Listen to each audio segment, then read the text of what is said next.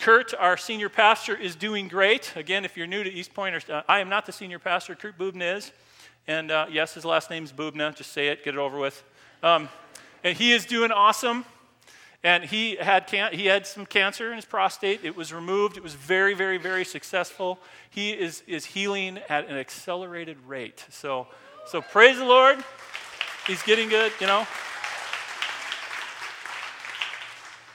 Back in January 2003, I planted the church with Kurt. Joe and I did, and of course our spouses, and it's been an honor. I've always tried to be very faithful to Kurt, and I knew that he was going to be going through a lot with this surgery, so I thought, what could I do to show that I'm empathetic, that I care for Kurt, that I love Kurt? And I thought, why not just lift something heavy and give myself a hernia? So I found something, and blew that baby out, and hey, the same day we had surgery. That is faithfulness. Hey, what would Jesus do? Okay? And in case you're wondering, I won't do that for all my friends. Yeah. No, he's doing great. I'm it wasn't as serious as Kurt's. So I'm definitely doing much better. Thanks for your prayers for me. I feel good. But isn't it nice when you've got some faithful friends? Faithfulness is great. It's especially great if you're married. All right? It's faithfulness in a marriage is a good thing. Faithfulness between your siblings is nice because they're reliable, they're loyal, there's some trustworthiness. But you guys, when it comes to faithfulness, nothing is probably as important as your barista. Come on, amen. Let's pray for him. Look, I went and got my Starbucks this morning, and you know what? No matter where you are, Starbucks is always so good. It doesn't matter. I was blessed to fly with United a few weeks ago. I don't know if you heard, but their computer systems crashed, so I had a 30-hour trip back to Spokane from the East Coast, but I tell you, there was a lot of faithfulness on behalf of Starbucks in that 30-hour period for me, and I'm grateful for their loyalty and for their reliability and their trustworthiness. So I love that. That's right. But there's a book. There is a book that describes faithfulness like none other. John, what do you think it is? Okay, the next person. Anyone want to guess? The Bible. Wrong. No, that's not it. It's this one right here. Horton Hatches the Egg. Someone needs to go to church more. It's Horton Hatches the Egg. That is one faithful guy. Have you ever read that story by Dr. Seuss? There's none like it. Of course, you're right. It's true. But Horton was very impressive in this book. Yeah, if you don't know the story, this is the story. Horton is this giant elephant, right? He's kind of just walking through the woods one day, or the forest, or the jungle, wherever he lives. And Maisie the lazy bird is sitting on her nest. And she says, hey, could you come up here and just give me a break for a little bit? And Horton says, well, yeah, I can do that. I promise I'll do that. I'll give you a break. So he climbs up on this little nest and he sits on this egg, and she basically says she'll be right back, but she leaves and decides not to come back for 51 weeks. That's how much time passed. So Horton has to struggle with whether or not he's going to be faithful to his commitment. And tried and true, he does, through thick and thin. This guy, through the threat of horrible weather, he sits on that nest all winter long. Right? There's icicles hanging off his trunk. Right? He deals the threat of death. These hunters come and they're just about ready to shoot him, and they're like, that's really weird. He's sitting on the nest. So they take him into captivity. They stick him on a boat and they haul him across the ocean, and they put him in front of all these people who mock him and make fun of him and reject him because he's sitting on this nest. And on top of all that, his friends, all his little animal friends, were mocking him and making fun of him. But Horton always said this amazing thing. When somebody challenged him and said, just give up, come down from there. He said this. He said, I meant what I said what I meant. An elephant is faithful 100%. Well, that's the message today. Let's pray. No, it's not. I always thought Horton was the poster child for faithfulness. I just was really impressed by that. But you know who else is faithful, guys? Jesus is. And it's true, the Bible definitely teaches a lot on faithfulness. But Jesus is faithful. He's 100% faithful. God is faithful. And that's what we're going to talk about today.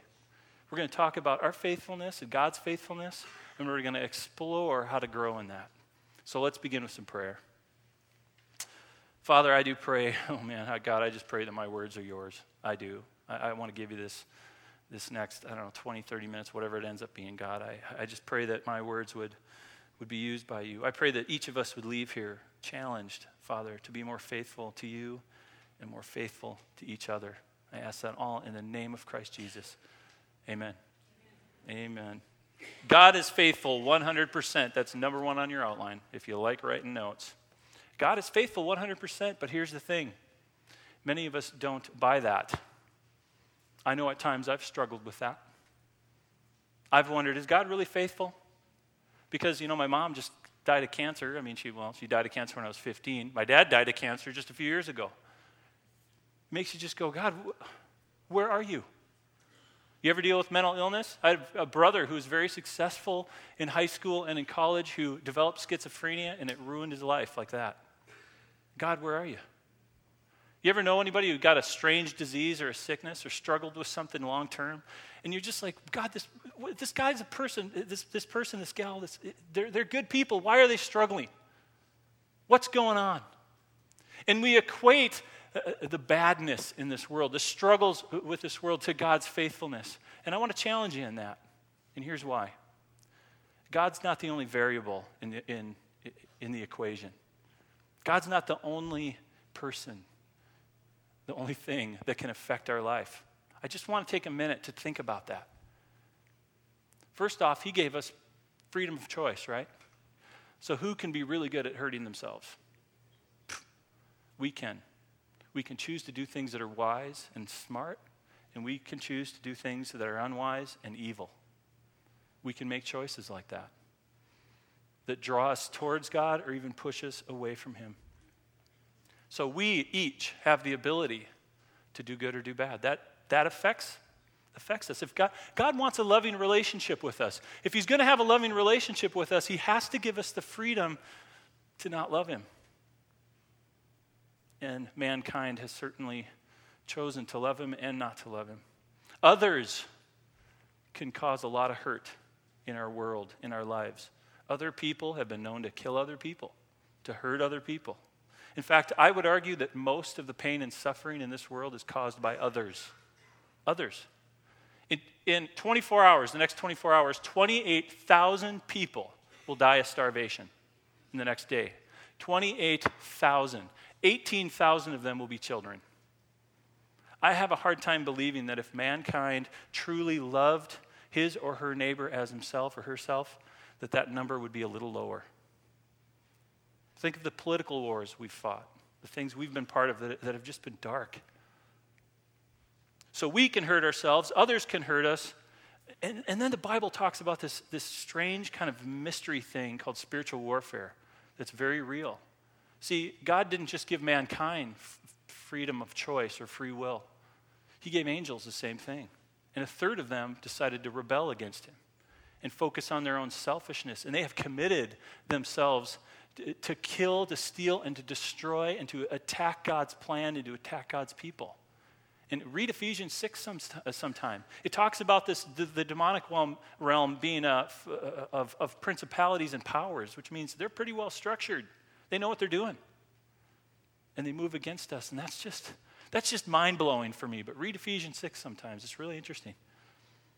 Romans 8 talks about a chaotic state that the world is in. In other words, it says that the world has been affected by sin somehow. And then the Bible kind of goes silent on this. But I've often thought about that and pondered that and wondered about that. There's a fallenness to the world. In Romans it says that creation itself cries out for the return of Christ. And I've often thought about how does that affect me? And there's this dichotomy. There's this interesting thing in creation. For example, take a deep breath once. Feels good because those lungs, the air is thin enough to go into our lungs and give us oxygen, and it feels good. But if I dive off this stage, that air will not be thin enough to keep me from hitting the ground and hurting myself, right? The water that quenches our thirst, if we try to breathe, will drown us. There's all these things that just point at the fact that God's not the only equation, and I don't know why there's pain and suffering. I'm still asking why. I've seen too much of it. I don't know why there is, but I do know one thing. Everything good comes from God. Everything good comes from God. A few years ago, I was driving down I-90, and they were doing a ton of construction. Thank the Lord that's over. You know, every 5 years, is that what we do? Like, every 5, tear it up, you know, start doing it again. But about 10 years ago, I'm driving down I-90. They're doing construction for that decade. And it was the strangest thing. I'm going 50 miles an hour, and I know we all stick to that on I-90, right? I'm going 50 miles an hour, and I'm driving. It's kind of a quiet drive that morning, and I've never seen anything like this, but there is this forklift off to the side, but pretty close to the road, and it's lifting like a 2 or maybe 300-gallon cement mixer with its forks or whatever, you know? It lifts this thing up, right? I'm about 20 feet from it. I'm going 50 miles an hour, and as it lifts, the concrete mixer slips off to the side towards the road, and it lands right on that little concrete barrier. Now, if it bounces to the left, I'm an organ donor, okay? If it bounces to the right, God is good, right?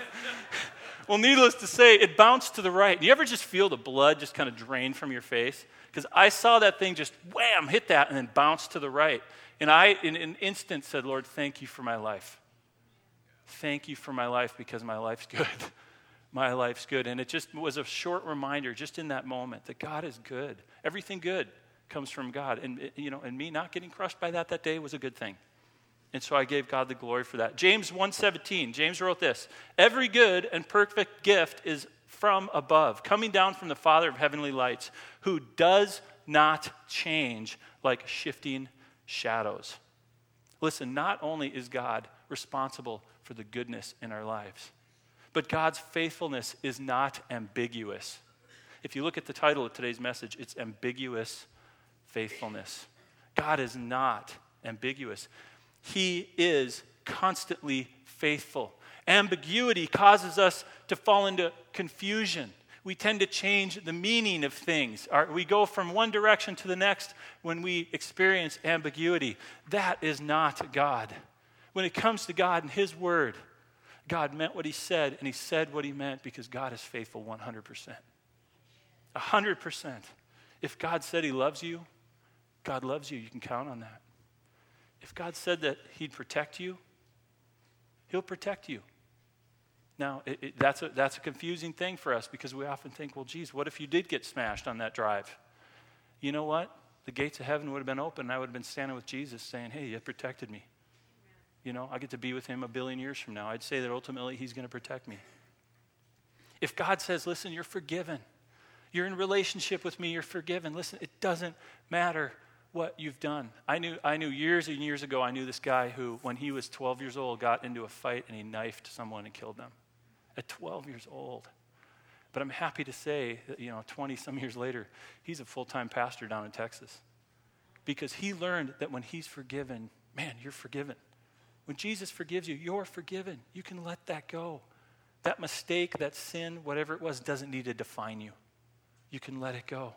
If God says you're a new creation, believe it, trust it, because He is faithful 100%. We get a lot of do-overs with Him. His faithfulness is described throughout the Bible from beginning to end. I wouldn't have enough time to read all the verses, but I picked one out of Deuteronomy. It's chapter 7, verse 9. It says this, know therefore that the Lord your God is God. He is the faithful God, keeping His covenant of love to 1,000 generations of those who love Him and keep His commands. A covenant is like a super promise. Oh, He's faithful. Jesus, the Messiah, who is also God, in Scripture is described as the faithful one. Isaiah said that the Messiah would be clothed in faithfulness. Isn't that a beautiful picture? He's faithful to us. He's a faithful God. The New Testament says He's the faithful one, a faithful witness, the faithful high priest. Jesus is faithful. And despite the bad stuff that happens around us and in this world, Jesus is faithful and at work doing good stuff. When Jesus was talking to the disciples and even some Pharisees once, He said this, and this is in John 5. He says, you guys, my Father is always at His work, even to this day, and I too am working. Now, Jesus was a carpenter, right? He didn't mean that He was building sheds out back, okay? He's working on your life. He's working on my life. Jesus saves. That song we just sang, Jesus saves, that is His work. That's his job. That's his goal. He saves, and he's faithful at that. He's 100% faithful at the work in your life. The good you see, honor God with it, because that shows that he is at work. When good things happen, he is ultimately responsible. Now, although Horton is 100% faithful, and God is 100% faithful, I've got some shocking news. I know it's going to be hard to hear, but people are not 100% faithful. We're not. A couple of years ago, I put a lot of faith into, I guess, someone who was pretty important to me. And, it's tough when you get disappointed, when things go in a direction you really didn't hope for. And this person really disappointed me. And in fact, the only way I can really describe it is and I don't know if I should do this, but I'm doing it anyways, but I'm actually going to show a picture of him up on the screen. So let's go ahead and put that up.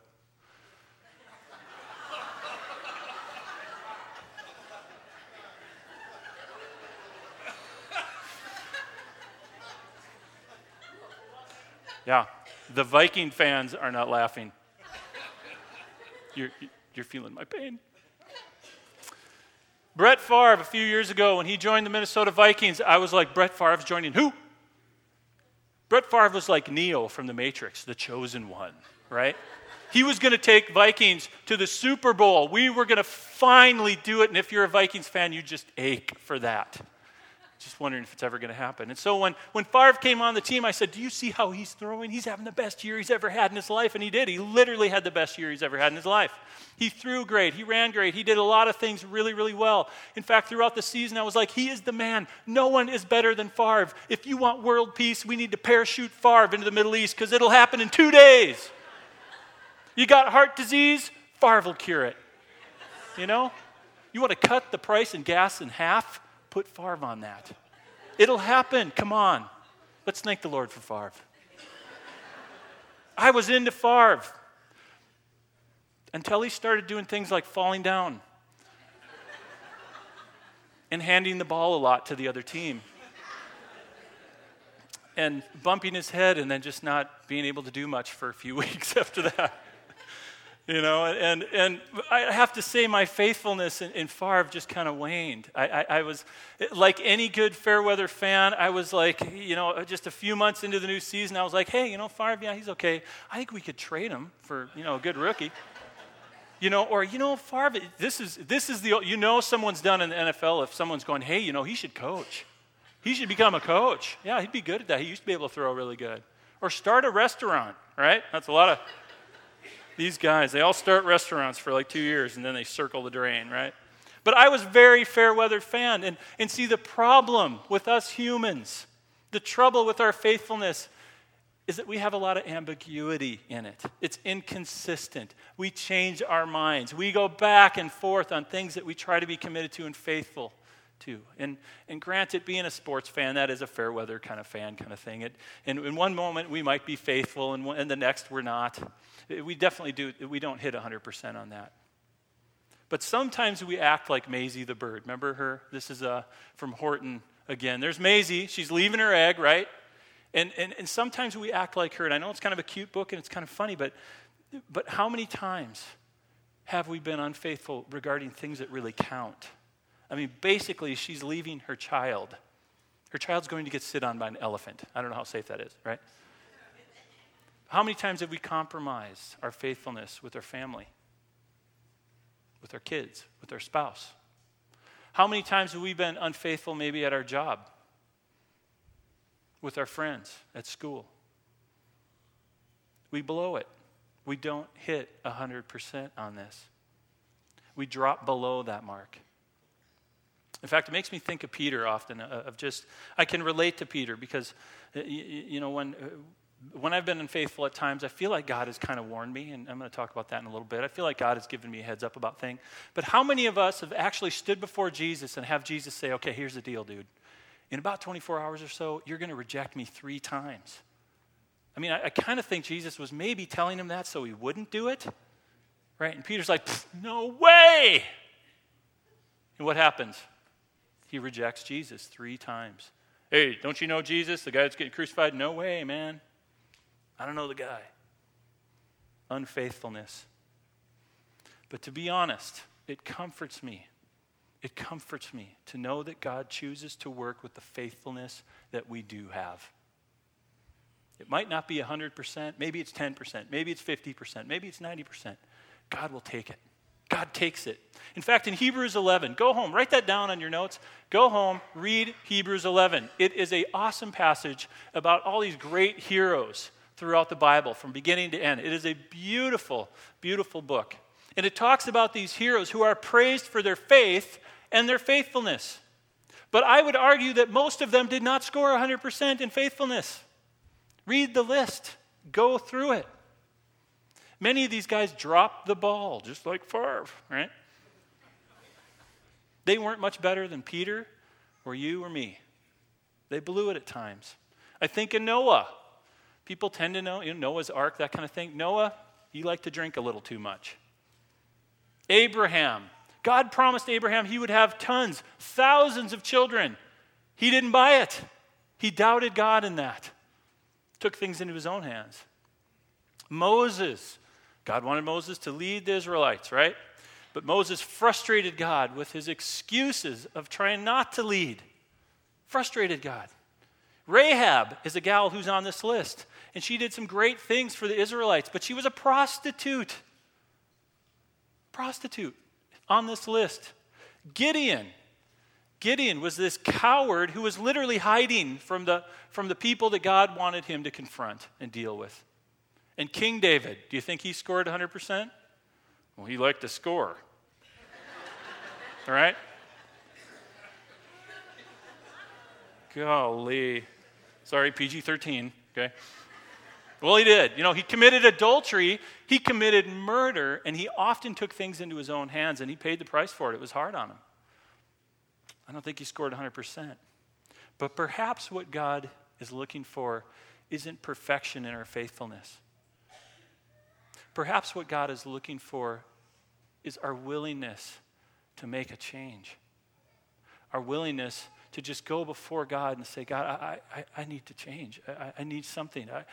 I need to move away from this selfishness and this sinfulness because I'm just feeling stuck in it. I need you. I need your help. And we make that turn and we go towards God. Perhaps that's what God is looking for. Psalms 51 says this, verse 17, it says, the sacrifices of God are a broken spirit. The sacrifices, the things that are important to God, the things that God actually accepts, that he values, is a broken spirit. Lord, I need you. I can't do it. I can't do it on my own. It says, a broken and contrite heart, O God, you will not despise. Faith is important. Faith plays a role. But what he's looking is that contrite, that heart that's willing to repent, that's willing to turn towards him and say, God, not my will, but yours. Perhaps that's what God's looking for. Perhaps that's it. One of the most precious prayers I think that we can pray is just, God, have mercy on me. Help me. Help me to live the life that you want for me, not the life that I think will give me life. People are not 100% faithful. We're not. But God is looking for people who will honestly give what they got, even if it's not 100%. So with that said, number 3 on your outline, aim to be faithful in your relationship with God. Even if you miss the target from time to time, aim to be faithful with him. I grew up in a Baptist church, and if there was anything that I learned growing up there was a moral law in the Bible. Hallelujah, There was some do's and don'ts, and we just follow them because we love the Lord, and there's some truth to that, there is. But I grew up at a very young age, I understood there is a moral law. You think of the 10 Commandments. Think of Jesus in the Sermon on the Mount and the challenge he posed in that. Go read that sometime. He says some interesting things where he's basically saying you need to give everything to God. You need to sacrifice everything and follow him. In fact, I'd argue that Jesus asks quite a bit in terms of faithfulness to him. In John 14, verse 15, he says this, if you love me, you'll obey what I command. That's Jesus. If you love me, you will obey what I command. And of course, his top 2 commands was love God with all you got. Heart, mind, and soul, give it all to him. The second thing is love your neighbor as yourself. Love your enemy as yourself. Jesus challenged on the mount. Love your enemy. Love the Taliban as yourself. I have friends that have died fighting those guys. I didn't think, hey, let's go plant the church. I thought, let's make a few lakes, I wasn't happy. I was hurt. I said I did the funeral for a friend who fought those guys. But you know what? Jesus wants me to capture that thought and to say, you know what, even the Taliban, even Al-Qaeda, have eternal worth and value because of what Jesus Christ did on the cross. We don't have to like the garbage they do. But we do need to see that Jesus loves them. We do. We need to see that.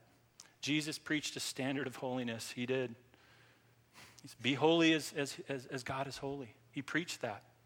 But he always relates to us through a scandalous grace. It's kind of a term that Pastor Jeff uses. I love that. Jesus asks us to aim for holiness, but he relates to us through grace.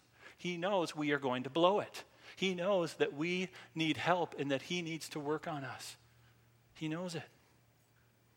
John 14, right where Jesus says, if you love me, you'll obey, he also says this. I'm going to paraphrase it. He says, okay, guys, here's the thing.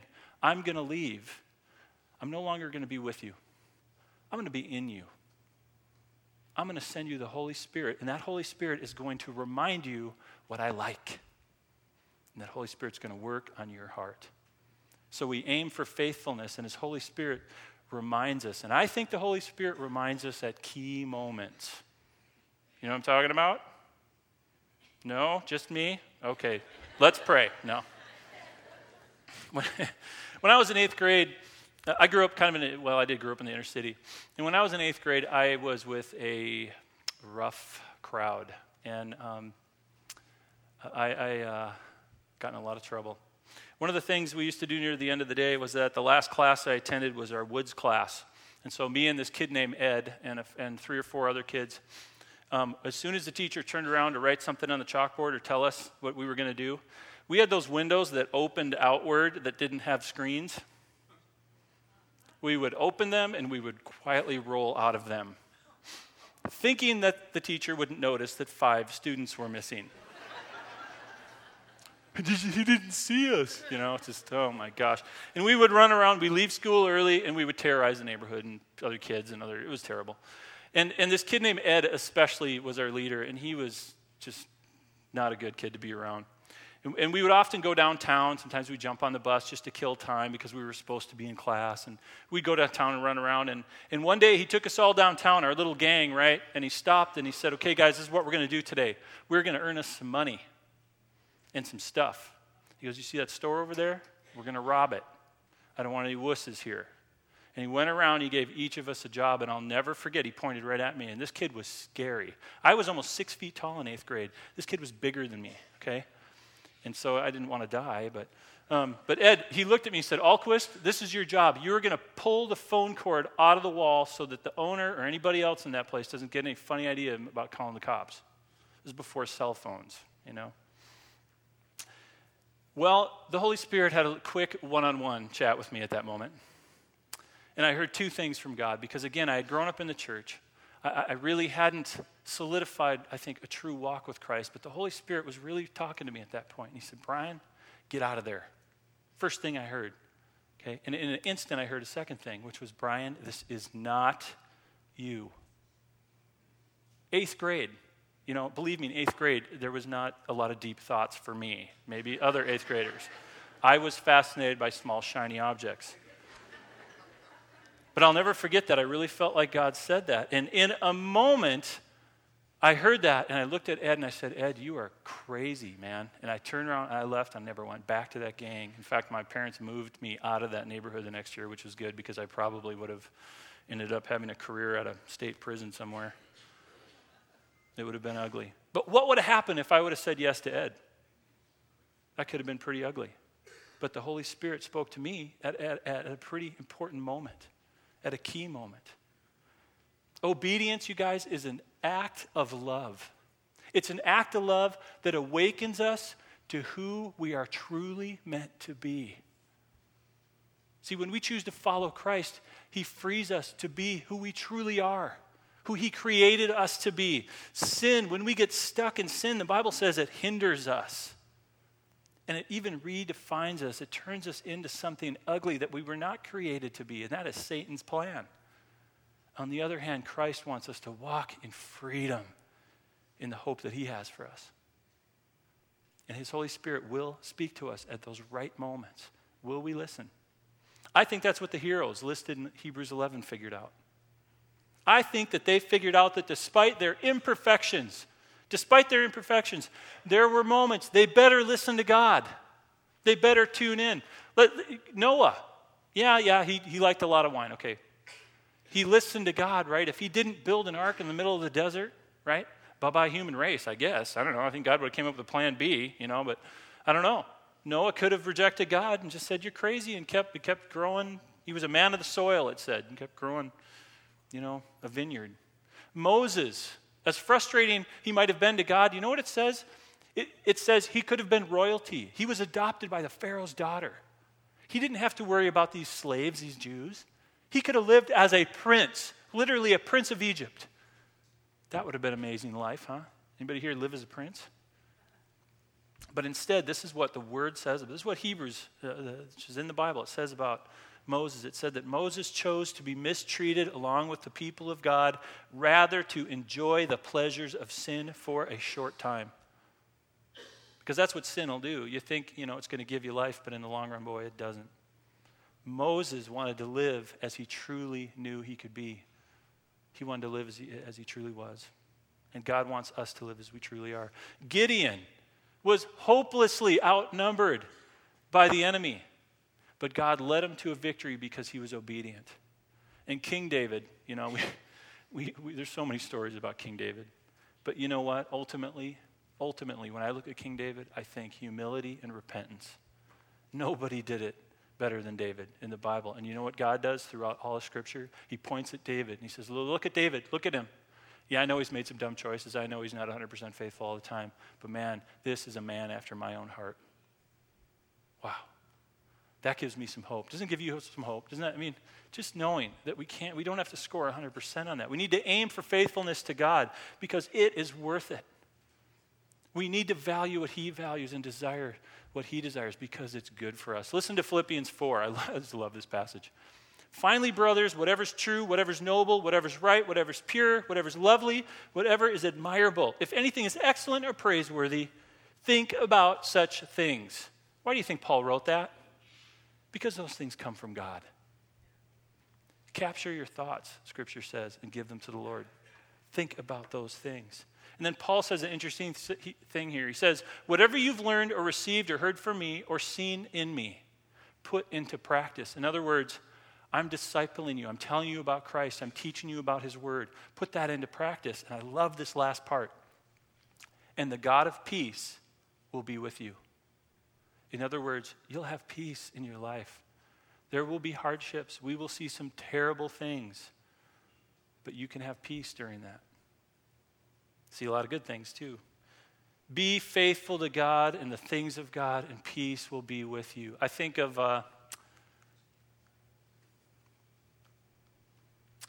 my friend Tom. He was in the last service. He just lost his wife a couple days ago of cancer. And I've called Tom a lot. And I asked him, I said, Tom, how you doing? And he said, and you know how you don't hear a laugh, but you hear the peace, you hear the joy in someone's voice.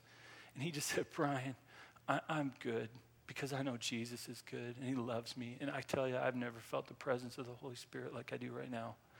And that was in the presence of losing his wife, who I knew and I'll miss.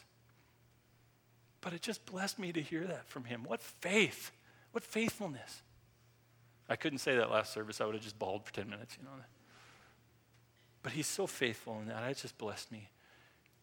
Jesus told us to love God. Do that with the best of your ability. Give him all you got because he'll help you love others. He will. He told us to love God, and Jesus did tell us to love others. So it is important, number 4 in your outline, that we aim to be faithful in our relationship with others. Even if we miss the target from time to time, you aim for that faithfulness when it comes to loving other people and being faithful to them. Great passages in 1 Thessalonians, another great passage that tells us how to faithfully serve and bless others that are part of the Christian community and outside of it. It goes this way, Thessalonians 5, verses 14 through 18. And we urge you, brothers, warn those who are idle. That's a fair thing to do. Get out there, serve, do some good things. Encourage the timid. You can do it. Help the weak. Help them lift things, especially if they've had a recent hernia, right? Be patient with everyone. That sounds cool. I can practice that. Make sure that nobody pays back wrong for wrong. Yeah, that makes sense. Revenge can get ugly.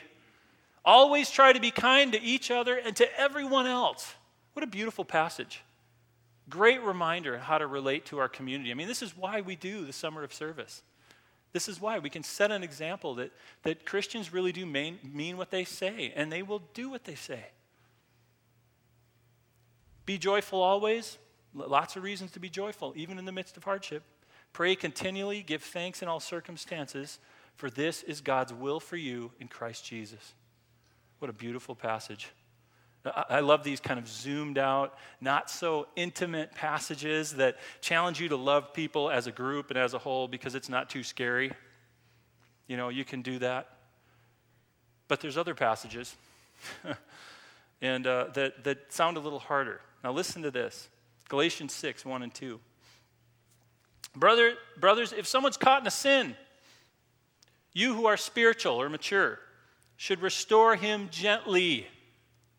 But watch yourselves, or you also may be tempted. Carry each other's burdens, and in this way you will fulfill the law of Christ. When he says carry each other's burdens, he's talking about the temptations. Help that person through these temptations that are sucking them into the dark side, into the orbit of evil. And we have friends that have struggled with stuff like that. We've struggled with that. And he wrote, in this way you'll fulfill the law of Christ, which is to love God and to love people. In other words, Paul is telling us, listen, talk to people you are close to who are blowing it in their life. Talk to your friends. That's part of being faithful. And when we do that, when we correct, when we admonish, right? When we challenge people, we have to do it from a position of relationship. I know it would feel great to always correct somebody who did something stupid or sinful. Wouldn't it? It would kind of feel good, wouldn't it? No? I mean, it's kind of like, hey, stop that. But we're supposed to restore people gently, not open their mouth and insert Bible. That's ugly, right? The reason why relationship is so important is that correction becomes a possibility, even though it's painful or uncomfortable. Do you know the Bible says that wounds from a friend can be trusted? Wounds from a friend can be trusted. Close friends have permission to speak into one another's lives. Close friends are qualified to say the hard things, and sometimes those hard things will save a person. I used to work as an RN, and about 20 years ago, I lit someone on fire. Probably a good thing I'm a pastor now. I was working, it was my first job, working as a registered nurse, and I was down in the Tri-Cities, which was an interesting experience all in and of itself. Great sailing down there, though. But I was working in the ER, and I used to golf with this guy named Craig, who was a doctor, and he knew I was a graduate nurse at the time, and he said, hey, Brian, we got to get you in there. You got to shock somebody. You got to light him up. Well, I didn't think he knew what he was talking about at this point. And I was like, you want me to shock someone? He goes, yeah, come down to the ER, and we will spend a little bit of time down there, and when someone comes in and they're having a heart attack, dude, I will give you the paddles, and you can light them up. It'll be awesome. And I'm thinking, dude, you are more, what? What are you talking about? That sounds, that kind of thing. And so I'm working the ER one night. Things are kind of slow, and the doors swing open, and there's this guy, pretty young guy in his 30s, comes rolling in. He's having a heart attack, right? And so we get him on the table, and I'm going, oh, Lord, please, I don't want to shock him. I don't want to shock him. I don't want to shock him. I don't want to shock him. And while I'm saying that, his heart goes into what's called fibrillation, ventricular fibrillation, and you have to shock them. Now, and Craig goes, here's your opportunity, man. Grab the paddle, shock him, light him up. Not a good phrase to use. Because this guy was a gorilla. He looked like an X-Men, like the Beast or something. I'm like, what is wrong? Is this the Hanford thing? Radiation? I don't know, What is this? And he had nitroglycerin paste on him. Now, have you ever watched Looney Tunes? Nitroglycerin blows up. And so I look at Craig and I go, Doc, That's nitroglycerin. Isn't he going to explode? And he goes, no, dude, you got to shock him now. So I grabbed the pads, put the gel on, and I shocked him, and 3 things happened. The first thing is that fire jumped 3 feet into the air. Okay? The second thing is that it worked. And he woke up and went, ah! And the last thing is me and the rest of the ER staff huddled around him and blew on him like a giant birthday cake.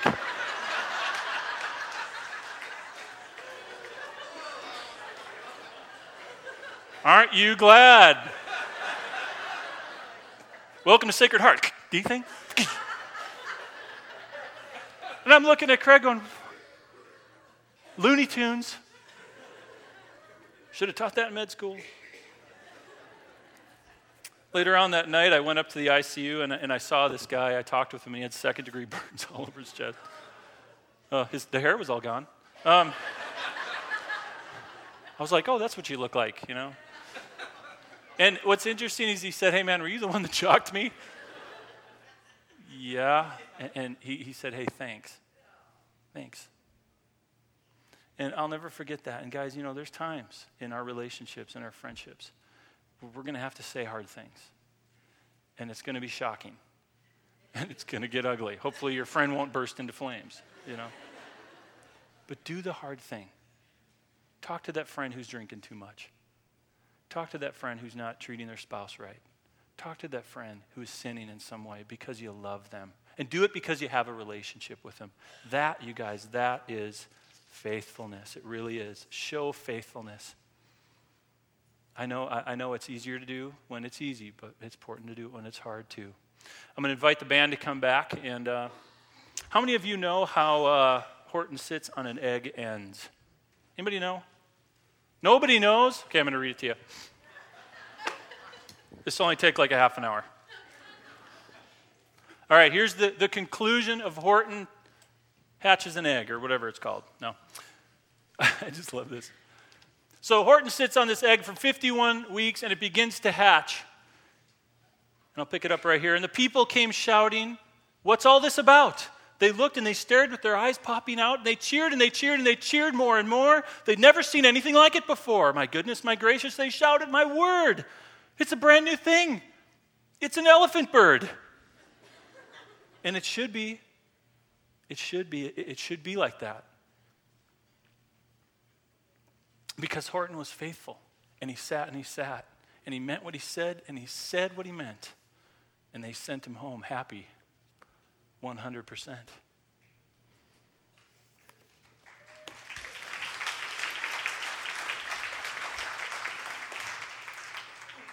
Listen to what Jesus said. Talk about sending us home. He said this, everyone who has left houses or brothers or sisters or father or mother or children or fields for my sake will receive 100 times as much and will inherit eternal life. That is a beautiful passage. Beautiful passage, because when we are faithful to Christ, when we are loving God and we are loving others, we will spend eternity happy 100%. 100%. That's what my friend Michelle is doing right now, man. She's with Jesus. With Jesus. Happy 100%. But to be faithful, you've got to give your faith. And in our culture especially, that means our belief, our world system, the way, our world view maybe, the way we view how things work. We've got to give our faith to Christ. And some of you are here today, and you know, you've thought about that. You're kind of chewing on, hey, do I believe what Jesus really said? Do I buy into that? And I want to give you an opportunity to begin a relationship with Christ this morning. Because this is what Jesus said. He said that he's the way, the truth, and the life, and that no one can know the Father but through him. Jesus said that it's only through the Son that we can know the Father. If we have the Son, then we have the Father, because they're one. But if we don't have the Son, we don't have the Father. And I know, I don't know all of you here, but I know some of you have been wrestling with this. You've been thinking about becoming a Christ follower, and this morning, I'm going to give you an opportunity. I'm going to say a prayer in just a moment. And if you're ready, if you're at that place, I want you to quietly, just to yourself, I want you to say that prayer with me, okay? So let's bow our heads. Let's close our eyes.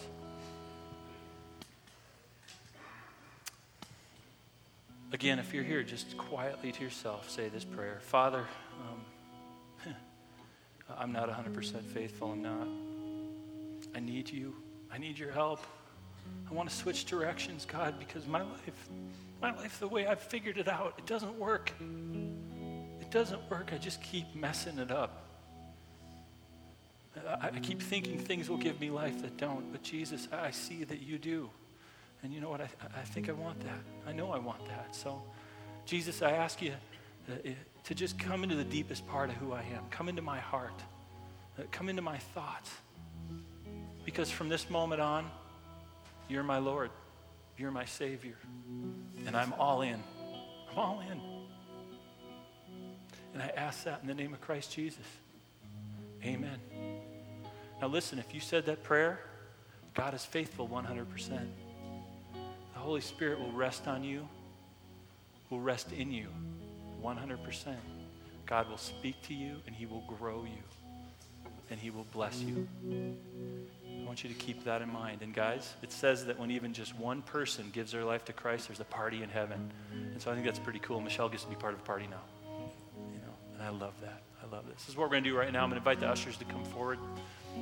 If you're a regular tender here at East Point, I encourage you just to support the ministry here so you can prepare your tithe or your offering. And Joe and Betsy and the rest of the team, they're going to lead us in worship as we give.